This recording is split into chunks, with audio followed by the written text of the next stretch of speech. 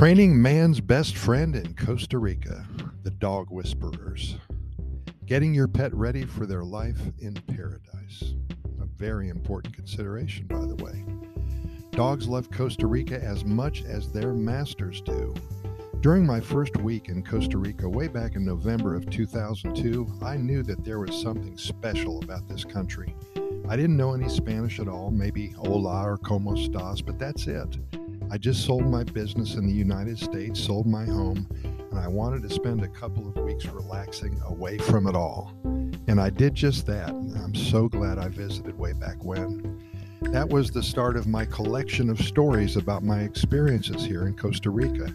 I never really jotted them down, but I have them all categorized in my head, filed away and ready to share them with all who care to listen. And that's what we do here at Costa Rica Pura Vida Lifestyle Podcast Series. We also have a website that we have links to our YouTube videos, our hundreds of short stories, and of course our podcast episodes as well. You can find that at Costa Rica Good News Report. That's Costa Rica GoodNewsReport.com. Over the years, I've seen many areas of Costa Rica, from the Playas del Coco to San Vito, from the Osa Peninsula to Limon over there on the Caribbean side, from Arenal to San Isidro. There's so much to see and do here in one of the happiest countries on the planet. In January of 2020, I decided to start recording, writing, and publishing my stories and other information about Costa Rica for all to hear and read about. And that's what we're doing right now. We must give the fine people of Costa Rica all the credit in the world for being some of the best entrepreneurs on the planet, both expats and ticos alike. They know how to earn extra income, and they're such hard workers, so creative, spreading sunshine all over their hometowns, working through and solving problems of daily life. Well, here's a story about dogs. Stephanie and Michael, becoming one with dogs for many, many years. Dog whisperers, masters of their craft, and staying busy here in a country where all animals are cherished, appreciated, and adored. They have called Costa Rica home for over 30 years now, and they've seen the changes. They've learned the language, they've traveled, visited, and explored every inch of this beautiful country, and they're still in love with it as much as they were when they first arrived.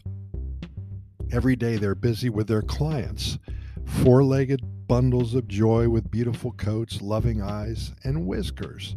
They are dog trainers and they're good at it. It is their passion.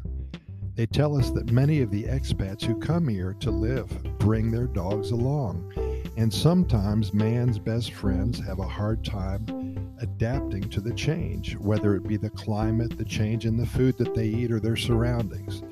Stephanie and Michael have been training dogs for over 50 years now, and they brought their expertise with them to Costa Rica. They only work with one dog at a time. It usually takes about 14 to 21 days to get the little bundle of love right in its own mind. And at times it is hard to give the dog back to their owners. They have a big wall in their home with a photo of every dog they have trained. There's no more room on that wall. Doing what they love in one of the happiest countries on the planet. So, if you finally move to Costa Rica, if you have a dog that's just not getting into the Pura Vida lifestyle, you got to contact these people. Just give me an email at costaricagoodnews@gmail.com, and I will forward their information to you. Pura Vida, thanks for listening, and we'll see you tomorrow.